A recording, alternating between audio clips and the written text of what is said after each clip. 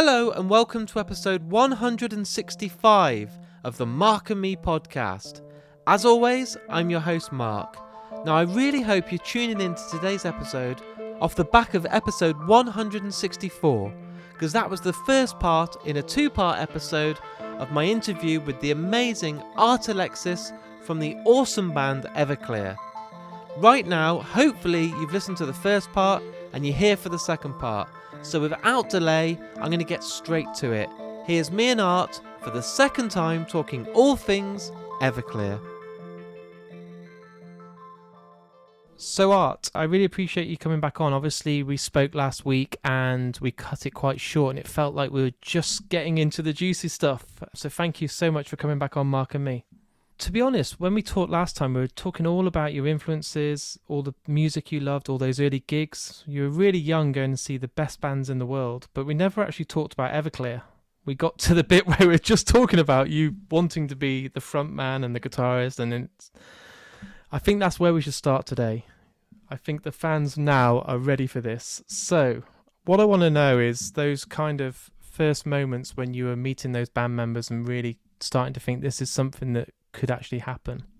All right, so I'm living in San Francisco in 1991, and 1991, and my girlfriend is from Portland, Oregon, and she gets pregnant. We're trying to get pregnant. Didn't have any money, but we were in love. Dumb kids, but we wanted to have a baby, and she actually got pregnant. And I had a record label that I had sold a bunch of CDs, but hadn't been paid for it by a big indie company, and they went into bankruptcy, and I didn't get paid. So I didn't have any money. So we decided to move to Portland in December, my pregnant girlfriend, everything. And I went up there and I told myself I'm going to do one more band. That's it. If this didn't work, I was 31. I was 29 years old, almost 30. If this wasn't going to happen now, I was going to move to LA, work for a record label somewhere down the line. But right now, and then I put ads out in the paper, and I met three guys or two guys, bass player and a drummer, that responded to my ad out of all the people, and went and worked, got a rehearsal hall, did an audition. They were horrible. That bad? Friggin' horrible. And then I got a response from this other guy who had been a fan of my previous band, who lived in Seattle. And this other guy was a drummer. And I sent them my tape of just me playing, a guitar, acoustic guitar. And I went up there. I got a bus ticket for like $20, went up there from Portland. It's about a 3-hour drive. And we got a rehearsal hall, and it was amazing. It was awesome. It was just strictly amazing. And then they came down one time, and I went up another time, and we just didn't have the money to do that long distance thing. And I couldn't move up there, and they didn't want to move down to Portland. So I went back to the other guys and, started Everclear. And I had two names. I was either going to call it Everclear or Sparkle. And nice. I decided Everclear. And it was rough going with the guys, but we stuck with it. And that was Craig Montoya, this kid who was from Spokane, Washington, who was really young, 8 years younger than me, and the drummer, Scott, our original drummer Scott, who we just didn't jibe on anything really, but it just slowly through the summer just kind of made it itself. We got a few gigs here and there, had a hard time getting gigs because we were all from out of town, and Portland was very cliquey. So at the end of the year, I met this guy who had a studio that would give me, if I traded him, true story, traded him two effects, like a delay and a reverb, for 40 hours of recording time. It was $10 an hour. And wow. And recorded every song we knew. And that became our first record, World of Noise. It was a demo tape. And because I wanted to see whether I needed to stick it out with these guys, because I wasn't sure. I wanted to hear it on tape, right? Yeah. And so we did that. and I sent the cassettes out to people at different places. And there's a place called South by Southwest in Austin, Texas, um, accepted us and gave us a showcase.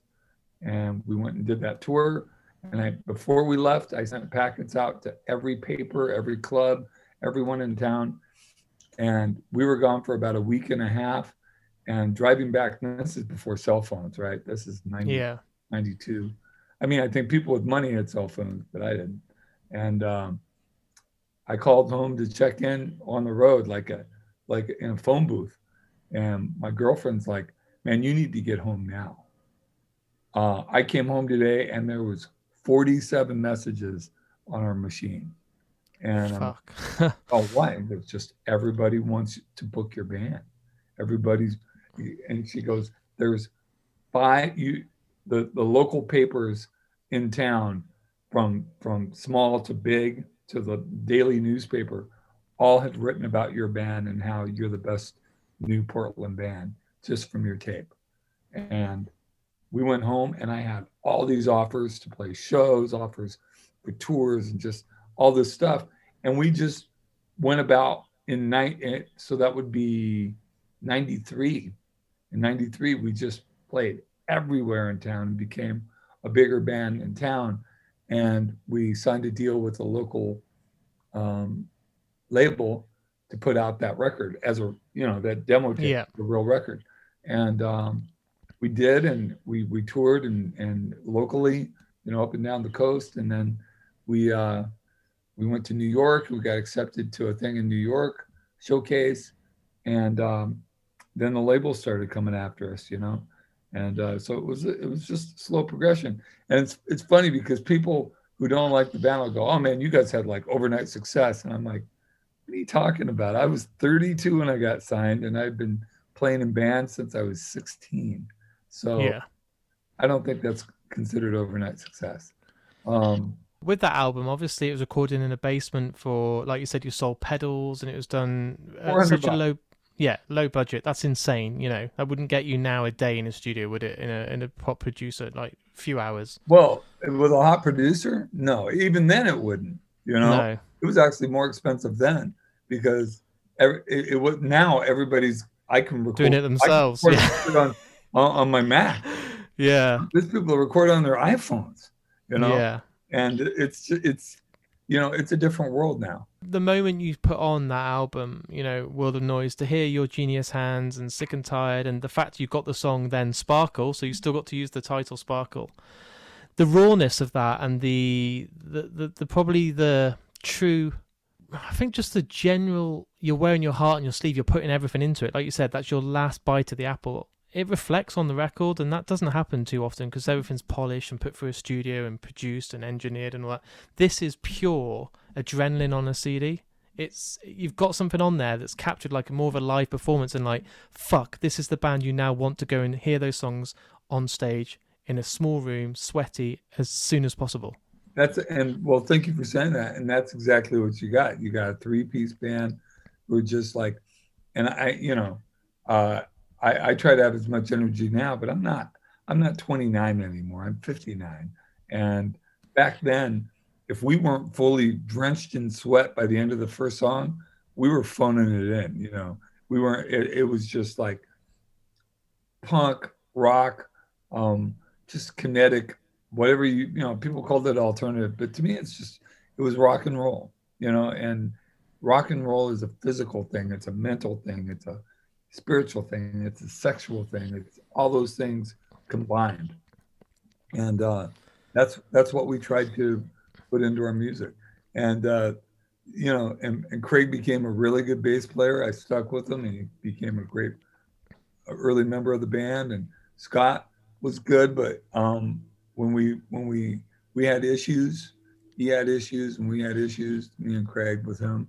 And before we signed to Capitol, we in 94, we went to a different drummer. We went to Greg Eklund. Yeah.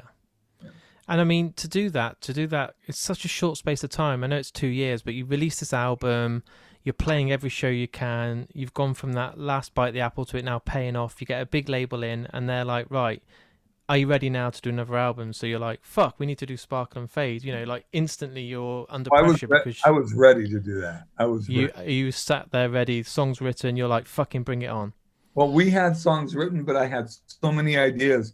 And when we got signed to Capitol, they gave us an advance check. And one of the things I did was, you know, I had told I was on tour, and I told my girlfriend, who later became my second wife, here's money, man. Go find us a cool house in a better neighborhood. We were living in a really scary shithole of a rental, of a duplex.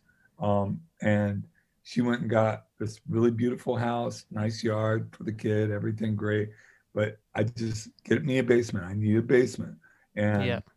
I just, you know, we did the old school thing with the eggshell, you know, the egg crates and the carpet, the whole 9 yards.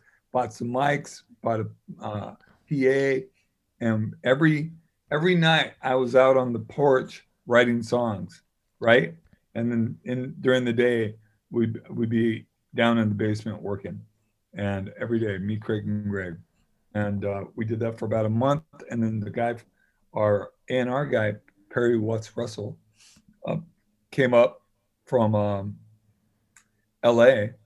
and listened to our stuff, and we went through our songs, and he's like, I like that song. I think that should be on the record. He goes, I think all these songs should be on the record. What else you got? I go, I got 3 more. And I played Santa Monica for him. And he's like, wait a minute, play that song. And I played it again. And he's like, that sounds like the most radio friendly thing on the record. So that and that song, Heroin Girl. I'm like, okay, all right, that's cool. And then I played him another song, and let's see, what was that?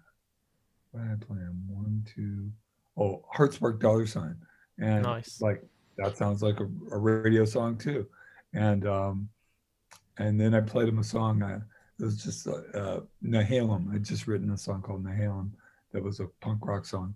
And he goes, it sounds like a great record, but that song, Santa Monica, you don't say Santa Monica anywhere in the song, do you, Art? And I'm like, nope.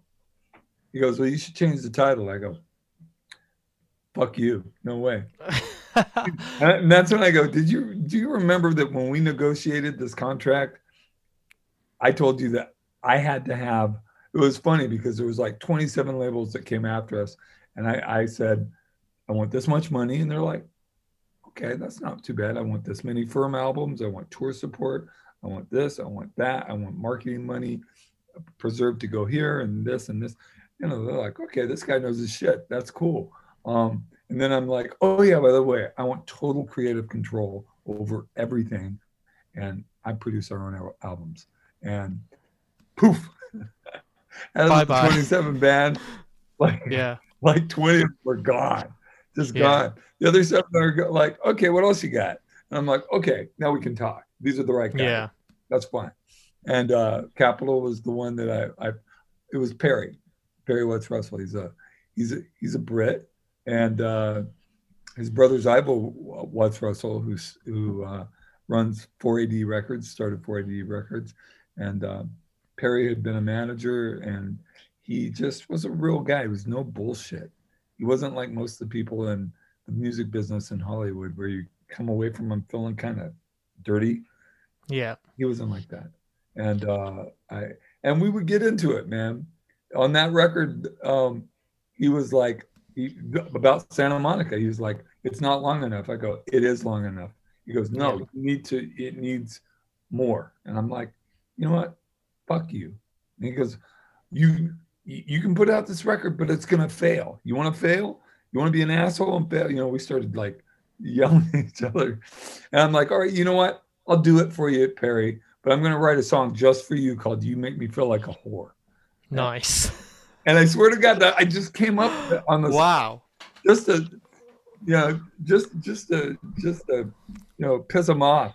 And then when I was on the road, I started writing this song called "You Make Me Feel Like a Whore," and it came out pretty good. It was our 4th single. But I did it, and back then there was no Pro Tools, so we had to actually go into a studio and cut the tape from a chorus, put it on another tape machine, right? Like crossover, and then record over that, actually tape it to the 2-inch tape, and then record over it. And It's crazy. that's what we did to make that the last part of where it goes, and then does the last chorus with me singing way high and the chimey guitar and everything. And when we finished that and mixed that, he's like, "That is perfect. That is a hit song. I'll stake everything on it." It was right. That's fucking awesome, man. And the fact is, like, you look at those sort of 6 years. You had World of Noise, which is, you know, your debut. It's leaving your mark on the industry, and then it's your kind of foundation. Then you build upon it with Sparkle and Fade, which is just, for me, absolutely epic. There's not one bad song on there. You never skip a track on those albums. But then you're like really getting on the radio, MTV are showing your videos, you're starting to really get a name for yourself, and people are really, you know, you're starting to see, I'm sure, bigger crowds at your shows, more people wearing your t-shirts. It must be like, okay, this is really starting to snowball. Then you go, so this is what it feels like. Okay. This yeah. is what that feels like. Okay. And people liking you. Yeah. And are you phoning the girlfriend and saying, let's get a bigger house? Like, you know, that house you've just moved to, let's get a bigger one. We did. We bought the house in the West Hills. Yeah. That's good. And then you obviously go, right, this is 1997. The pressure must be on you because you're thinking, I need to top this last album, because you never want to drop, do you? And you go and do so much for the Afterglow, which is just, let's be honest, I'm not saying it because you're on the interview now, textbook. You know, Jimmy Eat World, Clarity, Everclear, so much for the Afterglow. Green Day, Dookie, they are reasons that people pick up the guitar. They're reasons that people want to be in a band. This album is legendary. It didn't start that way, you know. I mean, fall of 96, after touring and the success of Sparkle and Fade, we were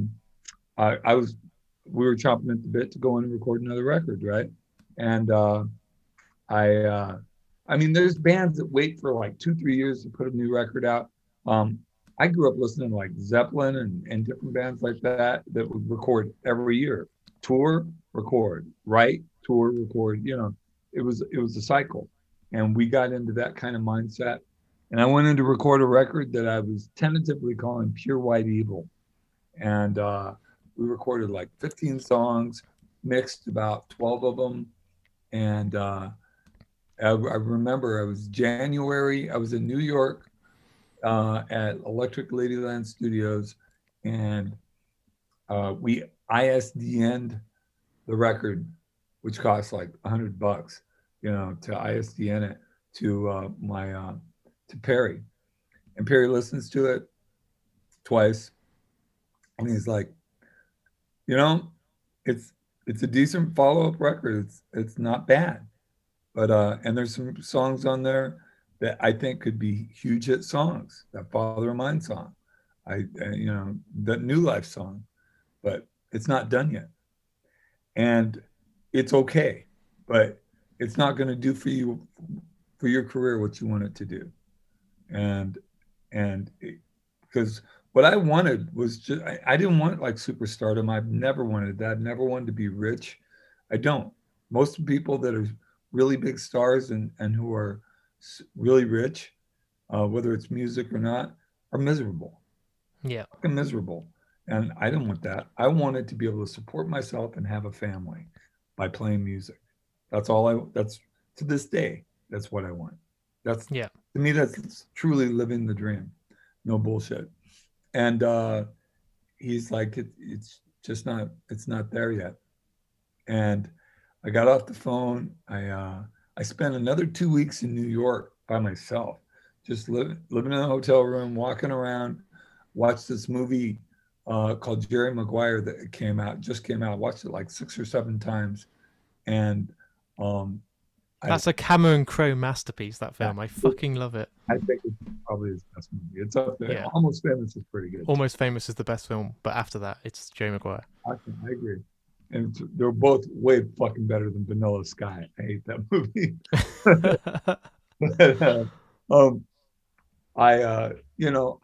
I got myself some notebooks, and one notebook was like writing new songs and ideas for songs, and the other was just taking some of the songs that I already recorded and adding more production to it, adding some bells here, adding a background, of course, adding a new chorus here, adding this and that, and When I was done, I knew that I had the ideas to make this record the best record it could be.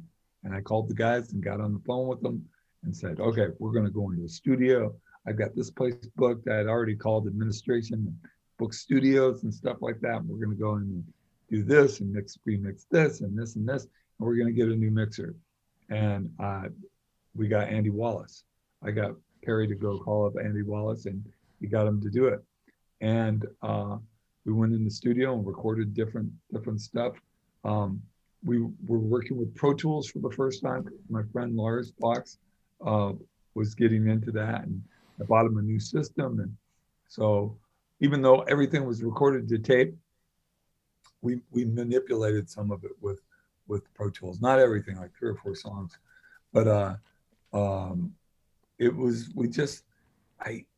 to me there was no rules. Like one of the songs was a song that we just did this long, heavy jam in the studio, and then me and Lars went through it and took this part and took this part and took this part, put it together, put some loops and some beats and some stuff to it, because I was really into the Chemical Brothers at the time. Oh, nice. And kind of had that hypnotic kind of feel to it. And then I went back and recorded another couple of guitar tracks over it and screamed into a distorted mic, and it became the song called El Distorto de Melodica, which isn't even proper Spanish. It was just me fucking with shit, and it's just, the album just kind of became itself.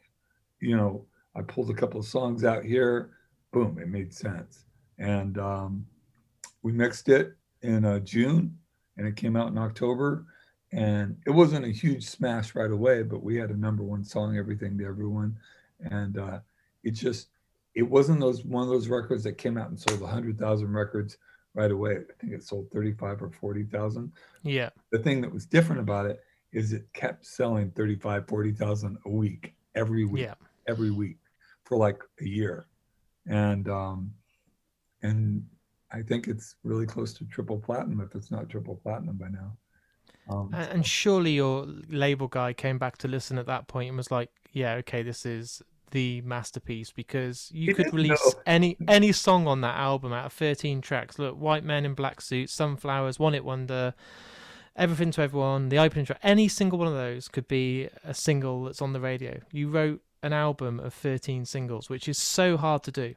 So hard to do. Not many bands do it. There's no filler. But I've never tried to write singles. I think bands try to write singles are kneecapping themselves. You're trying to be creative about something that you're trying to turn into product.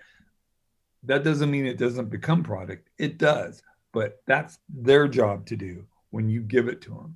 When I say, this is the best record I can make, here, can you sell this? And they were like, oh yeah, I can sell this. Yes. Thank you. I remember the first time the president of Capitol was listening in his office with me really loud to Wonderful, the song Wonderful. And he just looks at me and he's just like, I'm like, is he just saying thank you and smiling, or saying fuck you and smiling? Yes. I'm gonna go with the former. But yeah, dude, man, I'm just blessed to have had the career that I've had. We had 10 years of success, and going like this, and not very many people do. Were you truthfully aware of the success at that time, or were you too involved because it is you in that bubble? You're living it every day. You're seeing the record sales. You're touring. You've got it all going on. From the outside, I was going to gigs and seeing you supporting bands at like Wolverhampton Civic Hall in these smaller venues like Feeder and stuff. I remember these gigs I went to when I was growing up at uni and college. And then it was suddenly, Everclear are headlining. I bought Kerrang magazine. I was like, Everclear have got their own show. And I was like, okay, cool. And then I saw, Everclear were playing Download. Everclear were playing Reading and Leeds, and they're playing the mains. I just kept seeing the evolution going. Do you kind of even have time to digest and see what's going on when you're in it for those 10 years? That's a really, really great question, because the truth is you think you do. You think you are. You think you are not making the mistakes that other people make. You think you're not being arrogant, and to me the horrible word was rock star, right? you called me a rock star, I'd punch you in your fucking face. Seriously. I mean, I come from an old school punk rock thing, but Yeah. look back at it, you know, married a 21-year-old when I was, 40. Um, you know, yeah, I was doing rock star shit. I was sleeping with women indiscriminately. I was like arrogant. I didn't think so at the time. I thought I was just confident, but looking back, I was arrogant. I wasn't connected to my sobriety and my program. I was sober and clean. Yeah. I wasn't using drugs or drinking, but I was using sex and power and control as drugs, and um not happy. Man, the most successful I've been, Mark, in my life. And I know this sounds like a Hallmark card kind of um bullshit statement, but the the times I've been the least happy in my life is when I've been most successful. And because I didn't trust anybody, I didn't have trust, I didn't have loyalty. Just people just act like they're your best friend. People want to work for you, they want a piece of this. And growing up as a poor kid in a housing project, I didn't know how to handle it. I didn't know money. I wasn't even middle class, man. To me, then and now, middle class, achieving middle class was that was up here, you know. Yeah. And I've got that now, and I'm so grateful for and full of gratitude for what I got. I'm even grateful for my disease, for my MS, because um, it's taught me what I really need in life to have is not the things that most people think it is. I mean, you need money. You want to have money that you can live comfortably. Of course, everybody wants that, and you want success, and you want people to like you. I like it when people clap at my concerts. Of course, I do. That's that's that feels like redemption to me. For all the other shit that I've gone through in my life. But at the end of the day, well, all I really need to do is know that I've done my best and that my family's good and that I am connected to my friends and my family and I have love in my life all around me. And I know it, I know it sounds cliche to say it, but that's exactly how I feel. It's not cliche, and I know I've had big people on this podcast and guys from Korn and stuff like that, and they've said the same stuff. So it's not just you. And I'm grateful that I'm 39, so I'm 20 years younger than you.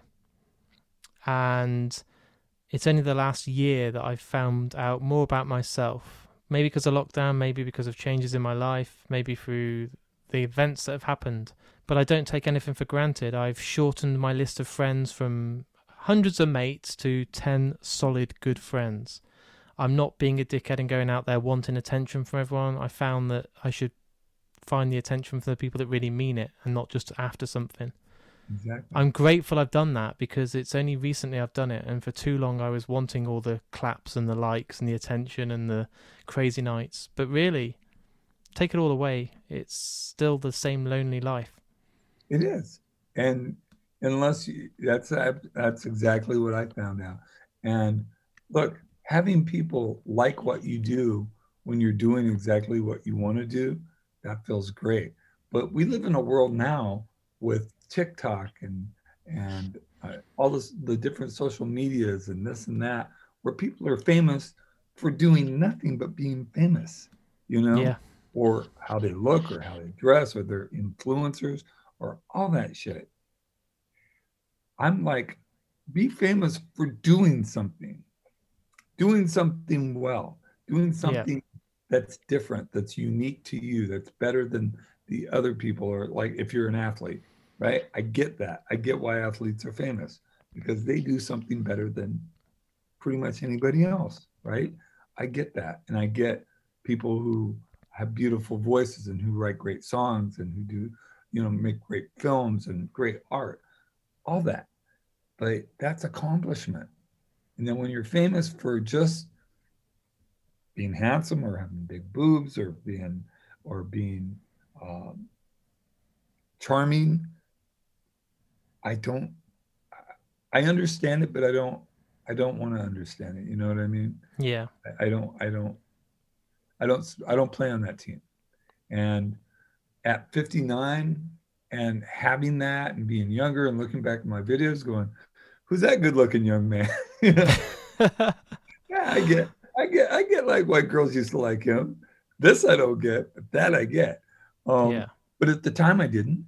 At the time I thought I was really not very handsome at all.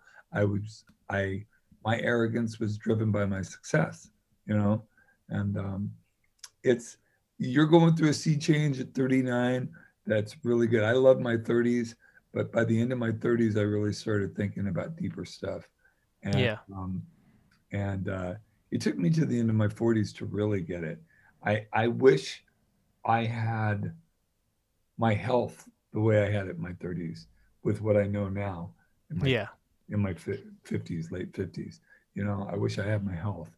Um, I'm What was it then, Art? What was it that? Because I have a lot of listeners that will. So we had Joey Kramer on recently from Flight the Navigator, the young child in that, and he went to prison. He had armed robbery. He had drugs. He was at the worst point of his life, but he's turned it all around. He's come out and now he's absolutely clean. He's got a daughter and he's loving life. It was the birth of his daughter that changed everything. It stopped him being this wreckhead and this absolute crazy guy that just had no limits. What was it? Can you remember that kind of switched for you or changed? What was it that well, triggered it? having my first child really did change me from being, you know, at the time I remember the day she was born. I went home to get clothes for my, you know, and more supplies and stuff. And I'm sitting on the couch and I felt this weight on me. Literally, I physically felt this weight. And I thought, oh my God, I'm having like some sort of psychotic episode. And I'm just thinking, I just, you know, it's all about me and Yeah. what I can do or what I'm supposed to do or this and that.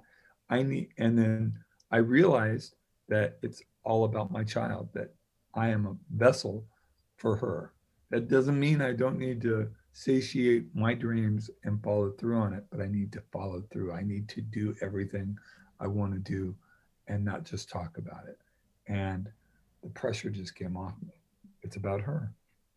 And um, she's not going to be happy unless I'm happy. And I'm not going to be happy unless I do what I'm supposed to do, which was music.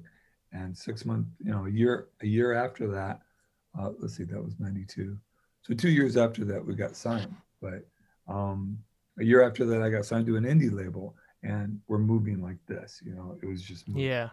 And I think that moment in time was the catalyst for it, for sure. And now that you still get to have, you know, a good life, a good balance, you get to still go out and see people wanting to hear these songs that are nearly 20 years old, some over 20 years old, which is frightening. Even at my age, I'm blown away that it's 20 years ago. I was probably waiting to try and meet you outside a small venue in the UK. That's crazy. Just a little boy with red hair. That was it. That was it. In the t-shirt, ready to just want you to sign the back of the t-shirt. Fuck, 20 years ago. But Dude, but think about it. A lot of the kids that are coming. We did a show in Southern Oregon, and there was 1,700 kids there, and there was a lot of older people who were old school fans, but there was a lot of kids that weren't even born when Sparkle and Fade came out. They weren't even born, no. right? And I'm just like, how the fuck does that happen? And they're singing, dude, Mark, they're singing all the words, not just the hits. They're singing like to Summerland. They're singing to, you know, Man Who Broke His Own Heart, which is off a record that came out in 2015. They're singing words to songs that like have not been on the radio or MTV, and they don't even know what MTV is because MTV wasn't the same thing. No, actually, I used to play music videos. Remember that? Vaguely. I don't know what the fuck they do now. God knows, probably the Kardashians and some bollocks. I don't know. I don't even know. Yeah, that's pretty much it. I think they play like 10 videos a week, you know, from super duper pop, you know, Beyonce type stuff. But it's pretty awesome, isn't it, that you're still getting to go out there, play these songs, you know, you haven't broke up and hated everything about it and, you know, just gone into this sort of place that nobody wants to go to. I see so many bands that just resent everything they've done because there's a breakup or there's an argument or there's a divorce or a lawsuit or something. But you're there playing those songs to all ages and they're all loving it. Their dads are loving it. They're taking their kids that are loving it. That's pretty awesome. It's awesome. It's awesome because that wasn't, I don't know if that was the case for you, but I didn't go to rock shows with my parents. Never. I had to lie to go to rock shows. Yeah. I'll be ringing my dad at 3 a.m. after seeing someone like the Chemical Brothers or Orbital saying, Dad, I really need picking up. I've missed the last train home. Well, and and that's what a dad does. He picks you up and is like, we're not going to talk about this right now. We'll talk about it later. Yeah. When I'm not so pissed off and you've had some sleep and breakfast, and we'll talk about it tomorrow. And and that's the way it should be. Because kids are kids. As long as your kid is safe, you can pretty much deal with about anything. But no, it's like I, as an artist, and I didn't used to like the term artist for musicians. I thought it was pretentious, but we are artists. We create something from nothing. If you're writing songs and creating music, and as original as you can make it, I think you're an artist. And you're both starting with a blank canvas, aren't you? Same thing. It's literally the same thing. And there's different levels of skill. There's different levels of what you hope to attain, what you do attain, But to me, the most important thing is that you're coming from a place of like, I'm going to write a song about parental abandonment. I'm looking at my daughter sleeping and wondering how a man can walk away from that. So I'm going to write, I've got these feelings that I just can't keep inside of me. And I've got this music in my head and I'm going to go try and put them together. And I did, and created Father of Mine.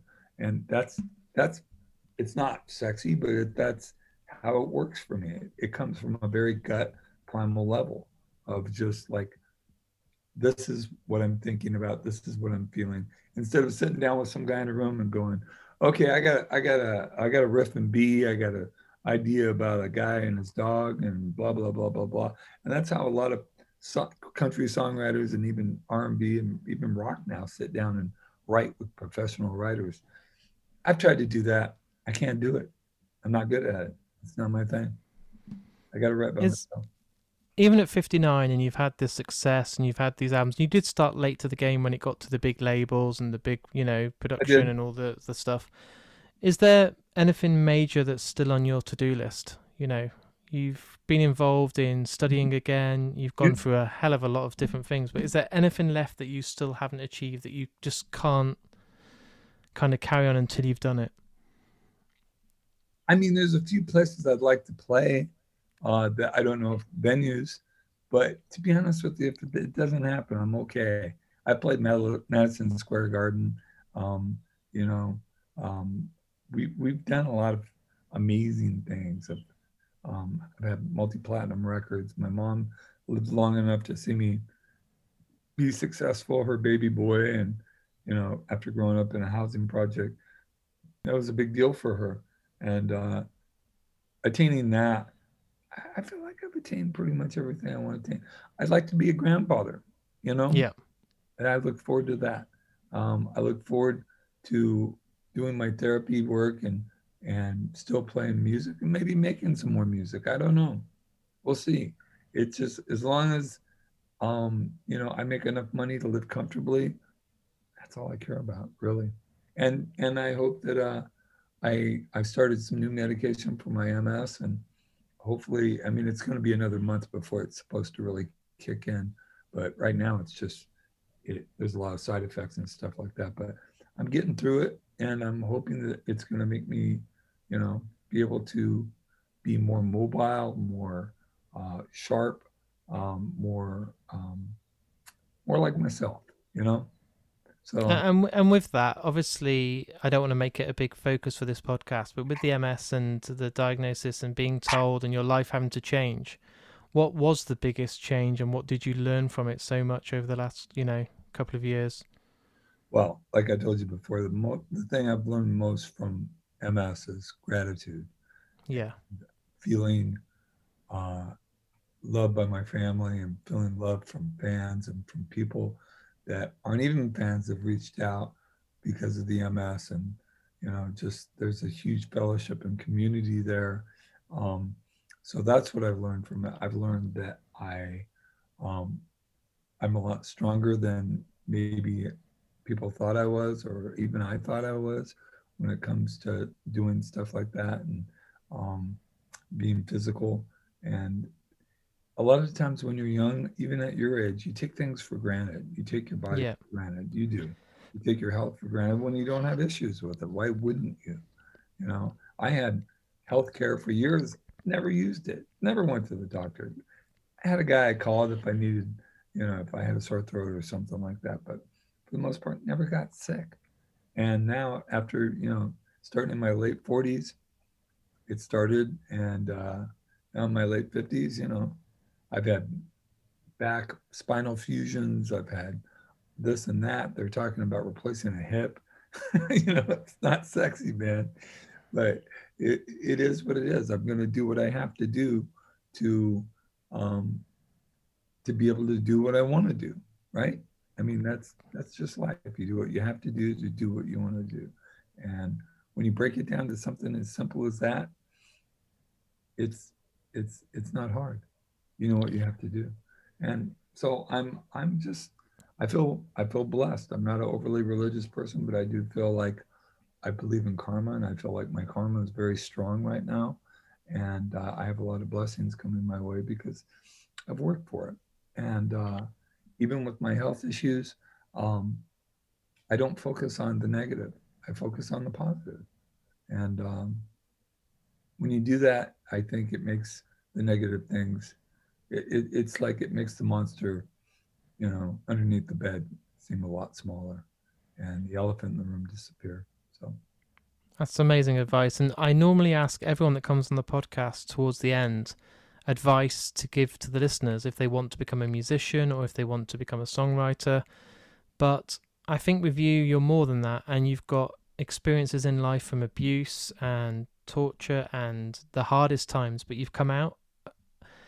I think it's better and fairer for the listeners out there to have advice from you on how to tackle the dark places. And you've done that through today's interview. But is there anything else you could add to anyone that is struggling, or anyone that is having anxiety attacks or being in a place that's dark, to give them any sort of hope? well, for the music business, I would say, or anything that you want to do, and you, um, you know, you have adversity, is don't give up. If you don't give up, you might still not make it. You probably won't. You might not achieve what you want to achieve. But if you do give up, you won't achieve it. Someone next to you is going to go, "Oh, excuse me, thank you, my time. I want this more than you want it. You have to want it. That doesn't mean you have to be an asshole about it or a dick No. about it, but you have to be tenacious. You have to have tenacity, which I'm so grateful to my mother for instilling in me, for sure. Now, as far as people who have mental issues, man, my heart goes out to you. I'm dealing with them with my family, with myself. I think so many families do, and if not every family. And it's just, don't give up. Same thing. Don't give up. Keep trying to find a way to make it better. And it's out there, whether it's medication and therapy, which I believe in both of them when you need them, and being present and being um, focused and being honest. That's one thing in my AA groups we talk about all the time, because we're a bunch of drunks and junkies.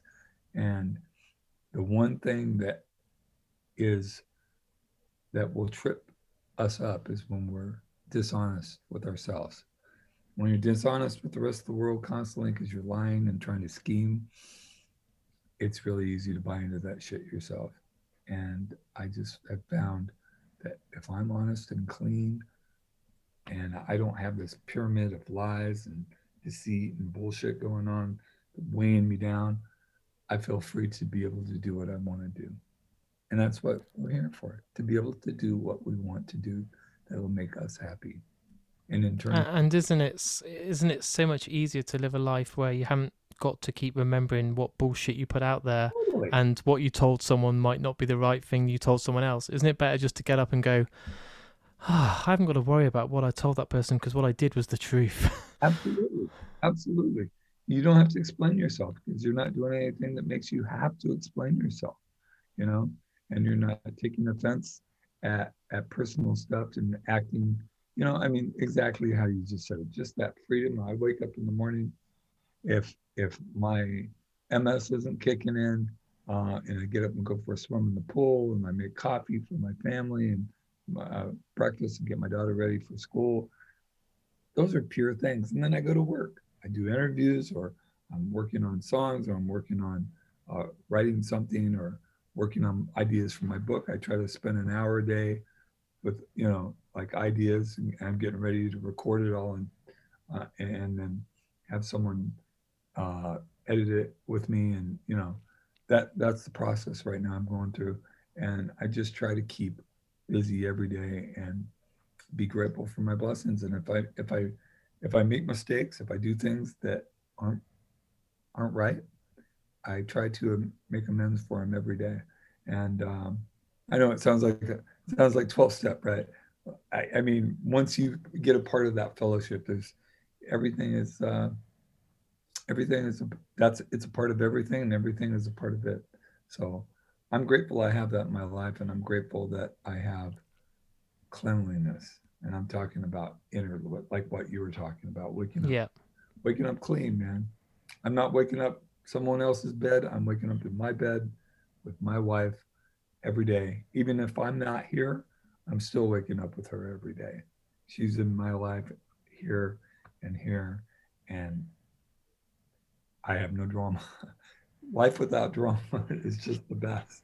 Doesn't the back feel so much more comfortable with all that weight taken off and all that stress and strain not there and all the bullshit and lies? It's just like, it's exhausting. All that fear, it's fear. It's all based on fear. Anger is Yeah. based on fear. You know, revenge, jealousy. It's all based on fear. And who the fuck needs that? We should end No. up with that. And last time we did the first part of this interview, you were just about to go off the call, and we decided that your outro music would be Led Zeppelin because we had talked about Whole Lotta Love all the way through in that opening riff. But now, and not many people get this, in 155 episodes, I've only had one guest that's had a 2-part episode. But you get a second choice now as an outro song. Now let's put you on the spot. It's not rushed. You haven't got to jump off this 5 minutes now. But what is a song that means a hell of a lot to you? Not Led Zeppelin, something else that is a perfect outro song for you. A band that you adore, maybe just a song from a band you adore, but something that when this interview is all wrapped up, it's edited, it's all produced, it sounds great, and the outro music's about to be played, what is it that comes to your heart and your head first? I'm thinking of all the songs that I really love, and whether that they match up to this. There's so much of it. I don't know. That's a really good question. I mean, there's so much great music. I would have to, you know, in lieu of yesterday's news of Charlie Watts passing. Yeah. And I played with the Stones. We played a couple of shows with the Stones, and he was always such a gentleman with a sparkle in his eye. And he's quiet, but he's not soft. You know what I mean? He wasn't soft. Yeah. He had a lot of heart and a lot of drive. And I heard some stories from people in meetings last night that knew him, because I'm in meetings, AA meetings with a lot of people who are, you know, up there in the biz. And man, he was a badass. So I'd have to say, Rolling Stones, You Can't Always Get What You Want. Amazing. Such a choice. It's a great song, great album.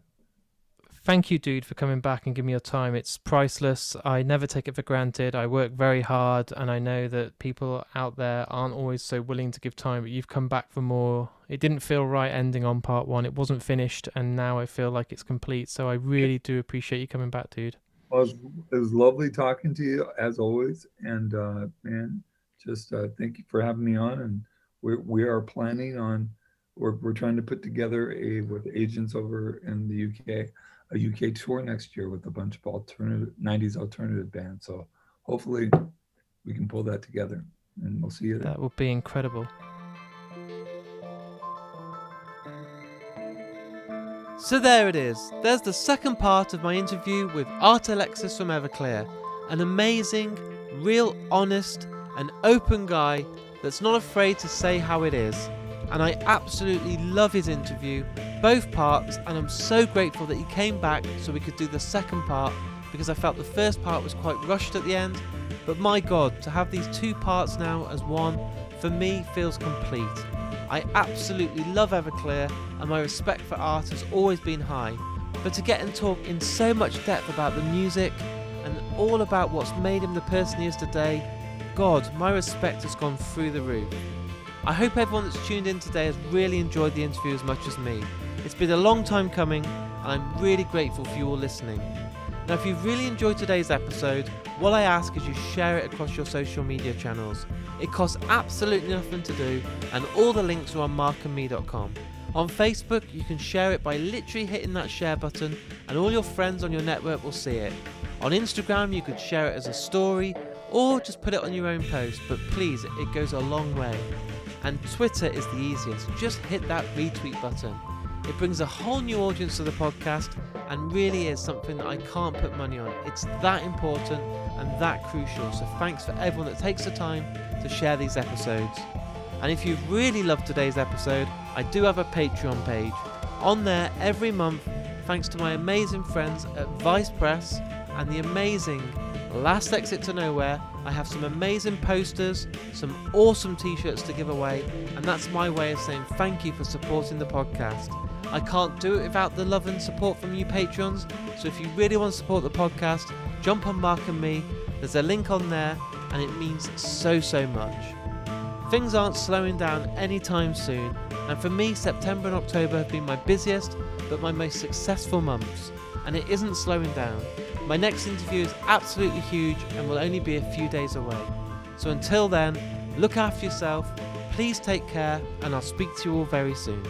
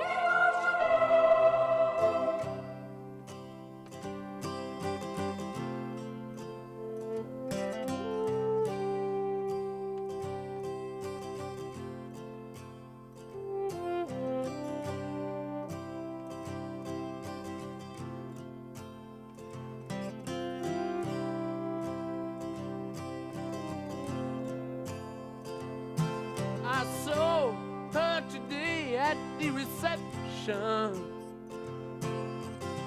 a glass of wine in her hand.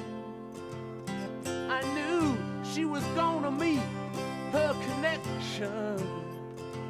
At her feet was a footloose man. You can't always get what you want. You can't always get what you want. You can't always get what you want. But if you try sometimes, well, you might find you get what you need.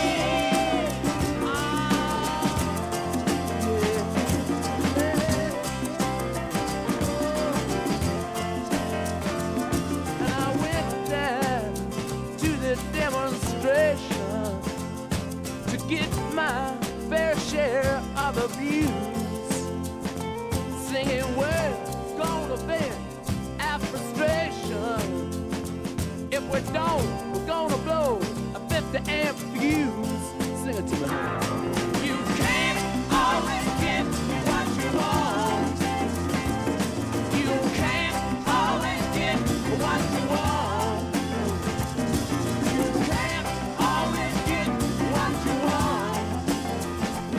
But if you try sometimes, well, you just might find you get what you need. Oh, baby, yeah.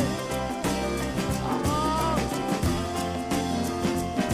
I went down to the Chelsea drugstore to get your prescription filled. I was standing in line with Mr. Jimmy. A man, did he look pretty ill? We decided that we would have a soda. My favorite flavor, cherry red. I sung my song to Mr. Jimmy. Yeah, and he said one word to me, and that was there. I said to him, you can't always get what you want. No, you can't always get what you want. Tell you, you can't always get what you want. No, but if you try sometime, you just might find you get what you need. Oh yeah. Woo!